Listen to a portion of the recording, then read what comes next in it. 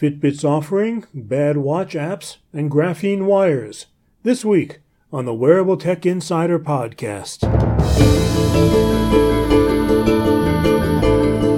Good morning. This is the Wearable Tech Insider podcast for the week of May 11th, 2015. I'm Dan Rosenbaum. This week, Fitbit's going public, but its filing raises some interesting questions. We'll talk about why Apple's watch apps are so bad and why they'll get better. And there's news about researchers who say they can put graphene wires into fabric. First, Fitbit. The tracker maker filed an S-1 with federal regulators last week, wanting to raise a cool $100 million. They're not saying how many shares they're going to sell, or at what price, because those are the kinds of things that get ironed out later. But it turns out that there are two kinds of Fitbit stock, Class A and Class B. And you'll only be able to buy Class A. Class B, of course, is better. It carries 10 times the voting power of Class A. But what's interesting is what Fitbit isn't talking about, and that's retention. The company is selling so many trackers that it doesn't matter today how many of them hit the junk drawer. But as the site Rock Health points out, retention and follow-on revenue from services is going to be critical when the tracker market gets saturated, whenever that inevitable date comes. Now, about watch apps. There are about 3,000 apps out for the Apple Watch, and the quality is, shall we say, variable. Overcast programmer Marco Arment wrote at his site marco.org that there's a reason for that. Almost everyone was programming to a simulator, not an actual device, so what worked in theory didn't always work out so well in practice. If a programmer was making a scaled-down iPhone app, it was destined to fail, because programmers need to focus, even more than they're used to, on the one or two things that their app absolutely needs to do. The small screen, the new interaction modes, they all require more thought and experimentation. Come back in a few months. Apps should be better then. Now, graphene is one of those wonder materials. It's carbon that's one atom thick and has some interesting properties, including connectivity.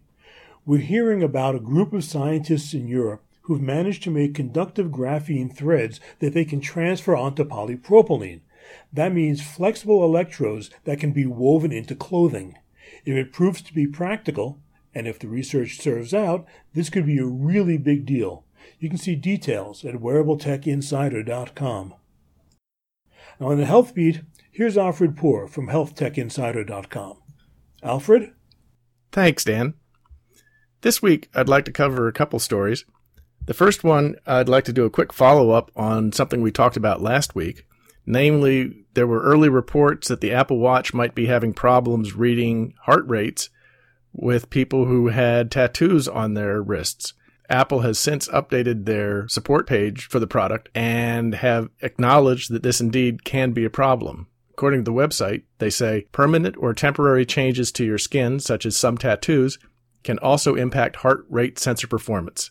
The ink, pattern, and saturation of some tattoos can block light from the sensor, making it difficult to get reliable readings. So Apple does acknowledge that there's a problem. It's kind of interesting, the workaround that they recommend, which is to get a separate heart monitor that you could link to your smartphone with a Bluetooth connection. So that's one way to solve the problem, I suppose. The other story I wanted to talk about this week is about exoskeletons. Now, we've written about these a bunch of times in the past on healthtechinsider.com, but the difference about this story is that most of the time, these devices are used to help power individuals with paralysis or weak muscles to help them move around autonomously. Well, a bunch of students at Rice University have sort of flipped the concept on its head and instead have taken a standard medical knee brace and turned it into an energy harvesting system. They put a little electric generator on the hinge for the knee and generate power as you walk from the walking motion. Now, as it turns out, the power comes and goes with each step, and that's not very good for charging batteries. So what they've done is used capacitors to help even out the flow of the current, which will help power batteries more evenly and more safely. Now, while this power could be used to recharge your smartphone or other mobile device, the student's goal is to actually create a system that could be used to power implanted medical devices, such as a pacemaker. The idea is that you wouldn't need batteries. Walking would create all the power needed to power the device.